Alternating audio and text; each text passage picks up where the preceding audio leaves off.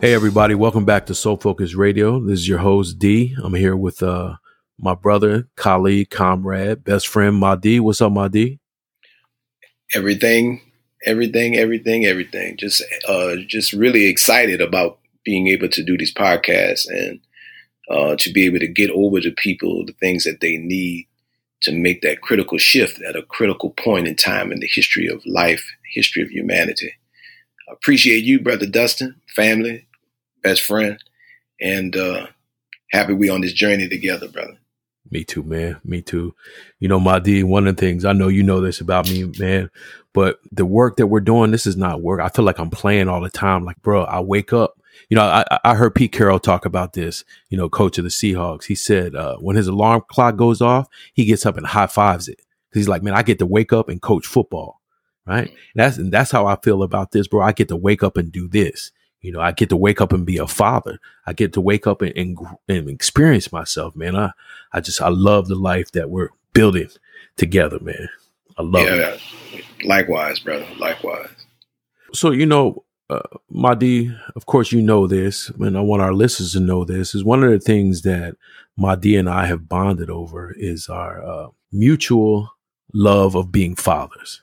And, you know, I learned so much from him as a father, and I, of course, share my journey as a father. We learn from each other. And, you know, our kids are going through, you know, thinking about, you know, Nico and Elijah, heaven and all, that they're coming of age in a world where people are walking around with masks. And there's a lot of energy in this world due to this coronavirus. And before we jump into the heart of our conversation for this podcast, you know, Madi, what are some of the things you're sharing with your children in terms of their processing of what's happening in the world right now? That's interesting.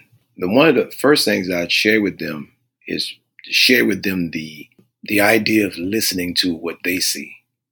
Right? Because oftentimes we think as parents that our job is to always be the one that's departing something wisdom to them.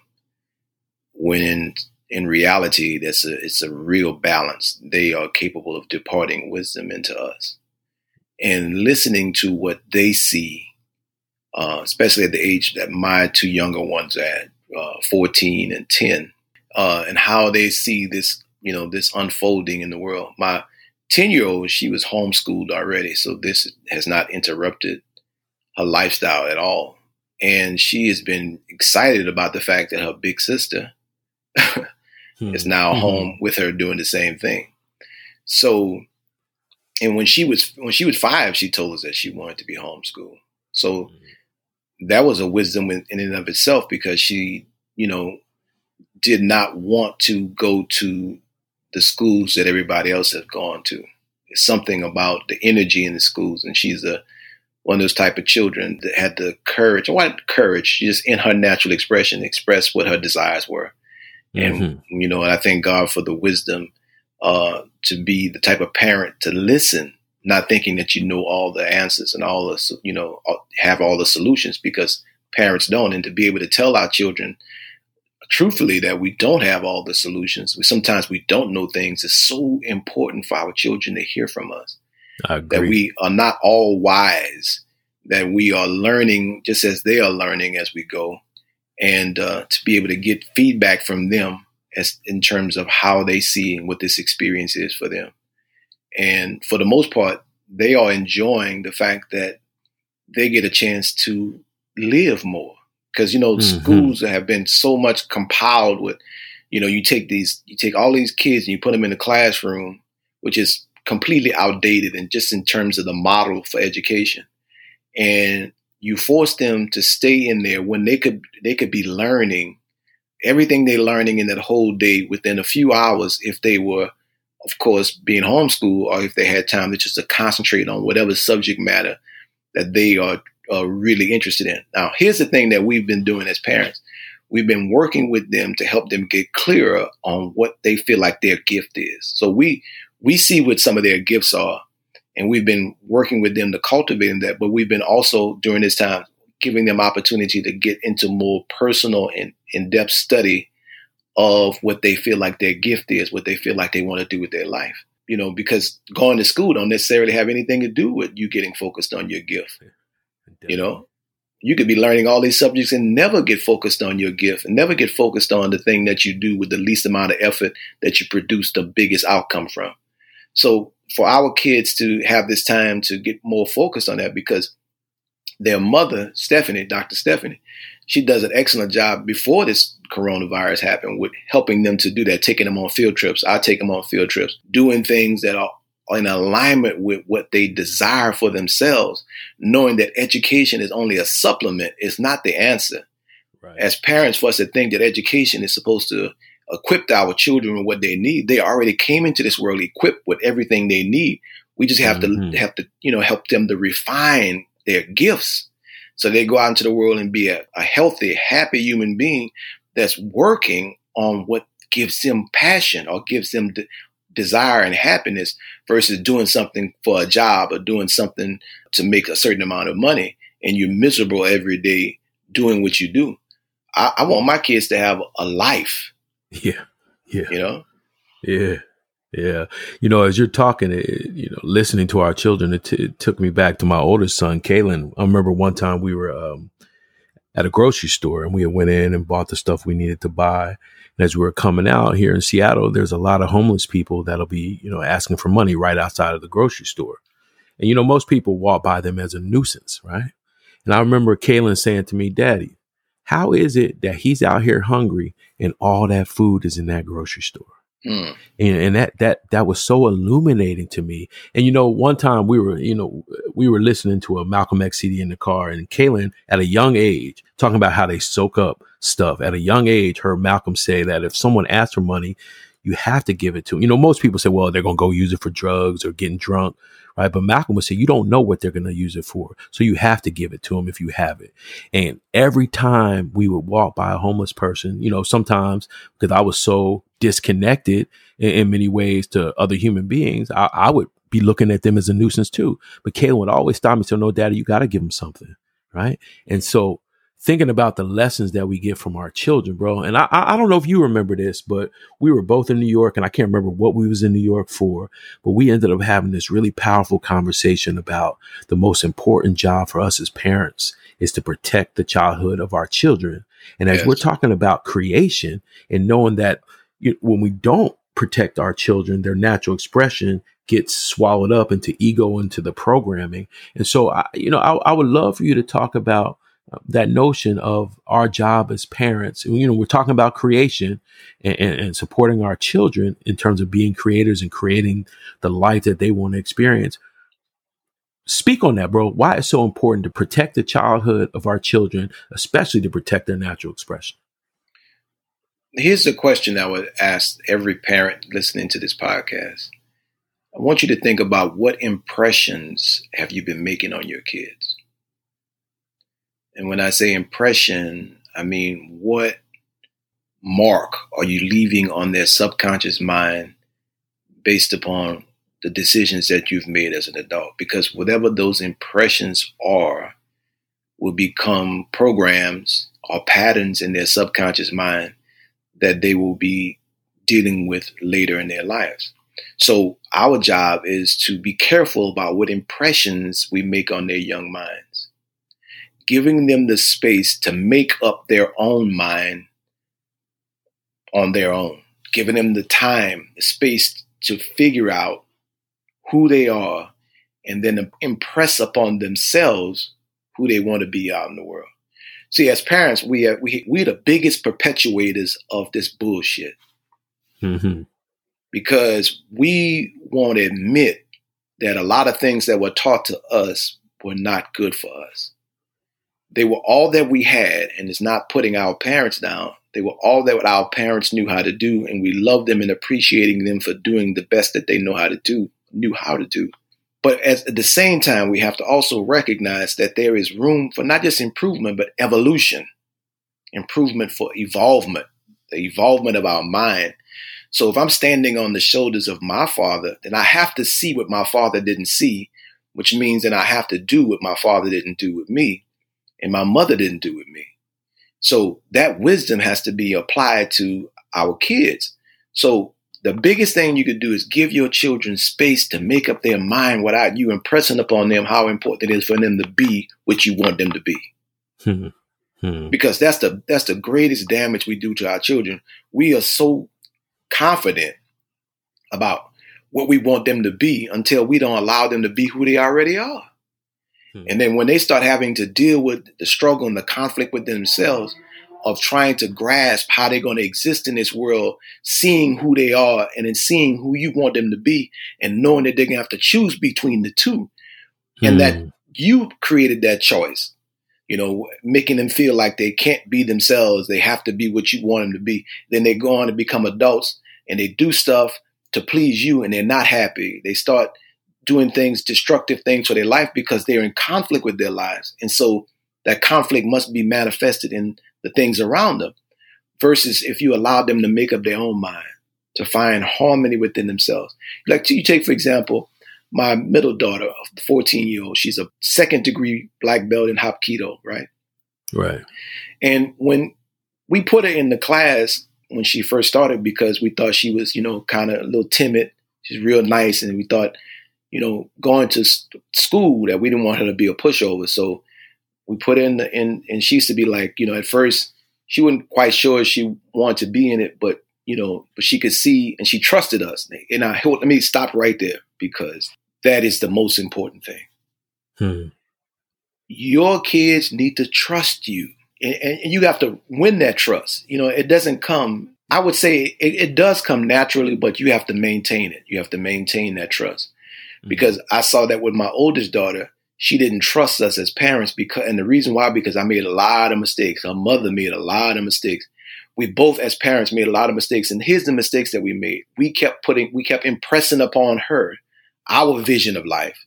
Mm-hmm. And we didn't really give her the opportunity to hear what her impression was, and to see what her impression of herself was, and then to help reinforce her impression of herself onto herself. Because kids come out with a beautiful impression of themselves.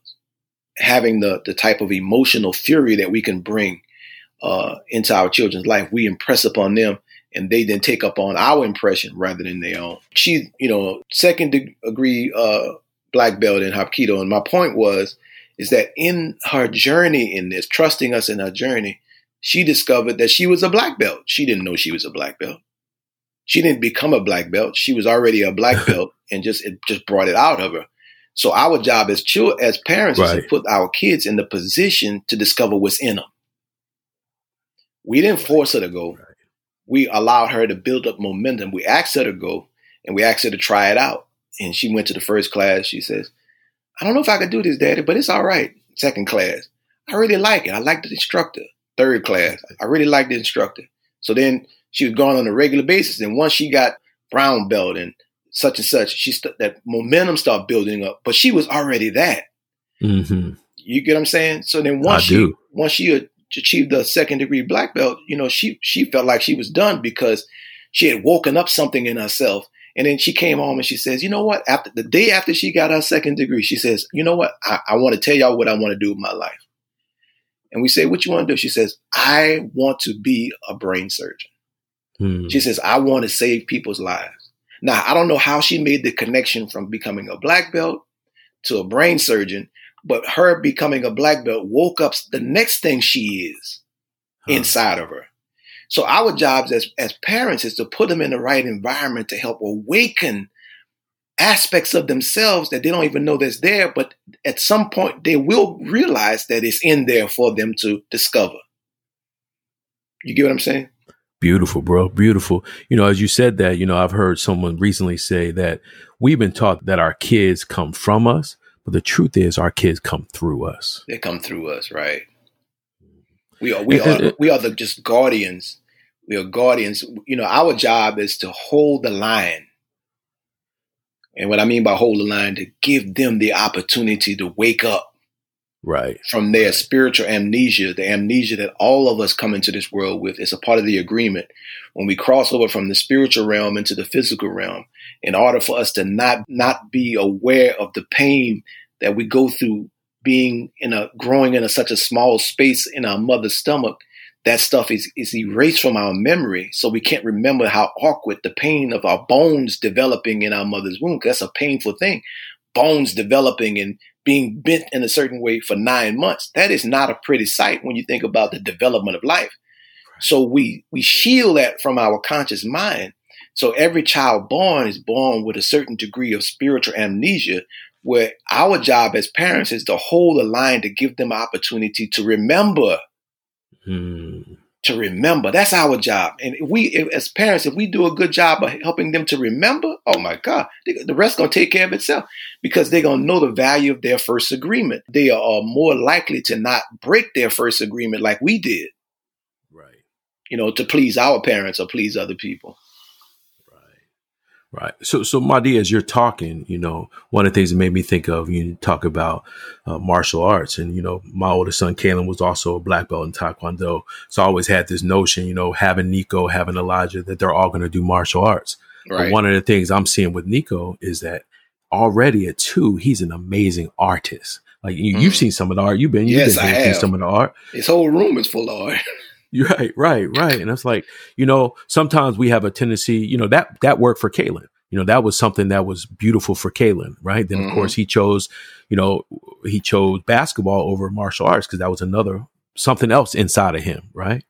And so one of the things that I'm learning in this process is just to be quiet and listen, not to force the rote plan on him because it was so good for Kalen and it's going to be, good for Nico. Who knows? He might like it down the line, but he's telling me that he's an artist right now. He's telling both me and Megan that he's an artist right now. Right. Is that a beautiful thing? It's incredible, man. It's incredible. And, it's so funny when we think about the way the world has taught many of us to be parents. It's like we create many dictatorships in our homes, right? But we'll be the first ones to cry about injustice in the world, but we create dictatorships in our own homes. Exactly. Because we want our kids to be what we think that they are or should be based upon what we didn't do and what we didn't accomplish. And we become tyrants. A lot of parents are tyrants. And we're in our mind is not, we haven't expanded our mind enough to give them room to explore who they are without us judging them. So here we are judging our kids. And we are not even judging our kids. We're judging ourselves that we see in our kids. Right. And we're not showing compassion to the us that we see in them, just like we're not showing compassion to ourselves now. So when we start as parents to show compassion to ourselves, we show compassion to ourselves and our children. And we extend to our kids the space to explore what it means to be your loving self. Because most of us didn't get the opportunities to really just love ourselves, to learn to love ourselves, without it being made to be weird. Right. I remember when I was a very sensitive child, not, sensitive in a way where, I was an empath, still are empath, but I didn't know that I was an empath at 5 years old. So how it came out was I would feel so much for people. And when I would be around people who were in pain, it would just bring me to tears. And my uncles would say, boy, you're going to grow up to be nothing but a punk, nothing but a fag. And, back then, where we were at that time, that was like a curse word. The last thing I wanted to be was that, based upon where we were and how we were taught to see things. And so I suppressed so much of my feminine expression because I didn't want to be what my uncles impressed upon me that I would be if I stayed in tune with my feminine expression. My feminine expression is my empath ability. That's a feminine expression. And we don't realize that. So I suppressed it for a long time. And as a result of suppressing it, I became a very violent person. Thank God I had football as a means to express that violence that came about as a result of having to suppress that part of myself. You get what I'm saying? Because that part of myself was the creative, intuitive part that can see things and hear things that people didn't understand. And my uncles meant well for me. They were trying to protect me, but they impressed upon me was their perception of that expression. They were impressing upon me their fear of their perception of that expression, their own uncomfortableness. And it would take me years to become comfortable with that aspect of myself. So I had to waken up in me, my X. See, because every man has an X in them, in their chromosome, just like we have a Y. So in female, they have the, they have the double X, but as a part of that double X, of course, all life comes from the female. So there has to be a Y in there somewhere. Mm-hmm. Right? So, but in most men, we suppress our X, but you can hold it down only for a certain amount of time. It's going to come out in some way. And usually it comes out like it came out with me. It came out violently. There was my X wanting to come out, wanting to balance me out in a way where this intuitive power that I had, this, a clairvoyant power, this being the empath, that power and all those spiritual powers that come from that feminine expression, I was suppressing because the world, the adults around me had a different impression of it. Right. So it took me a while to recalibrate, to get back to that. And the thing that made me get back to it was I became so dissatisfied with my life. And I heard the question that I think so many other people hear in their mind. The rhetorical question is, there has to be more to life than this. That's a rhetorical question. Yes, you know that there is, because you know that there's more to you than this, because you feel that something is missing. And the reason why you feel like something is missing, because something is, that some part of you keep leaving behind. You don't want to, that's not a prison sentence you want to pass on to your children. Right. If you understand how much you've suffered in this, that's not a prison sentence you want to pass on to your kids. And so, Mahdi, we're coming towards the end of our recording today, but I do want to do a exercise with you before we leave. And, as we talk about this power of creation and we talk about our children and, understanding we live in a world that is, has racism and patriarchy and poverty and all kinds of forms of oppression. And we think about the power of creation and we think about the power of human solidarity and self-solidarity. What is your vision for a world that we could create? When you think about, there's going to be a time when we're not going to be here, me, you, and many of the folks listening here, but our children will be. What world do we want to create for them with the energy that we have right now in this realm? I want you to imagine, everybody's just listening, if you close your eyes and imagine how beautiful the world would be if everybody were honest with each other. If who people say who they are is who they are. And no one is trying to be something that they are not for someone else. Everybody is on their right course. And so because they're on their right course, they are happy, fulfilled, and healthy. Their minds are healthy. They're not trying to compete with other people to prove that they're better than or less than anyone else. They are seeking to be equal to themselves because they feel the joy in their heart that comes with feeling equal to you, knowing that you are adding up to who you always thought you were from the very beginning. So imagine what we can create out in the world if everybody felt like they were adding up because they were adding up to themselves. No more war, no more confusion. We can actually enjoy life. We could determine whatever we want to determine to be the currency, and the currency would be love more than anything else. That to get what we want in life, we'd have to demonstrate love. And love would in return give to us whatever we need. There would be a surplus of everything because we are creating all of it from the void of nothingness anyway. Everything that you see came from nothing. So everything else will come from nothing. That's what you can do when your mind is clear, when you have clarity. You can create from nothing because everything came from nothing. And everything returns to nothing. Because we ain't never been a thing. We have always been that which creates a thing. So we are no thing. Every no thing has access to everything. And the only time we can be that no thing is when we let go of all this stuff.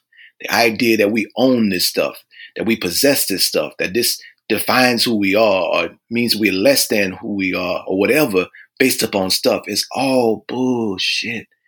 Imagine knowing everybody's good. Not just good, perfect good. That's what I say. Beautiful. Beautiful, bro. Thank you. You're welcome.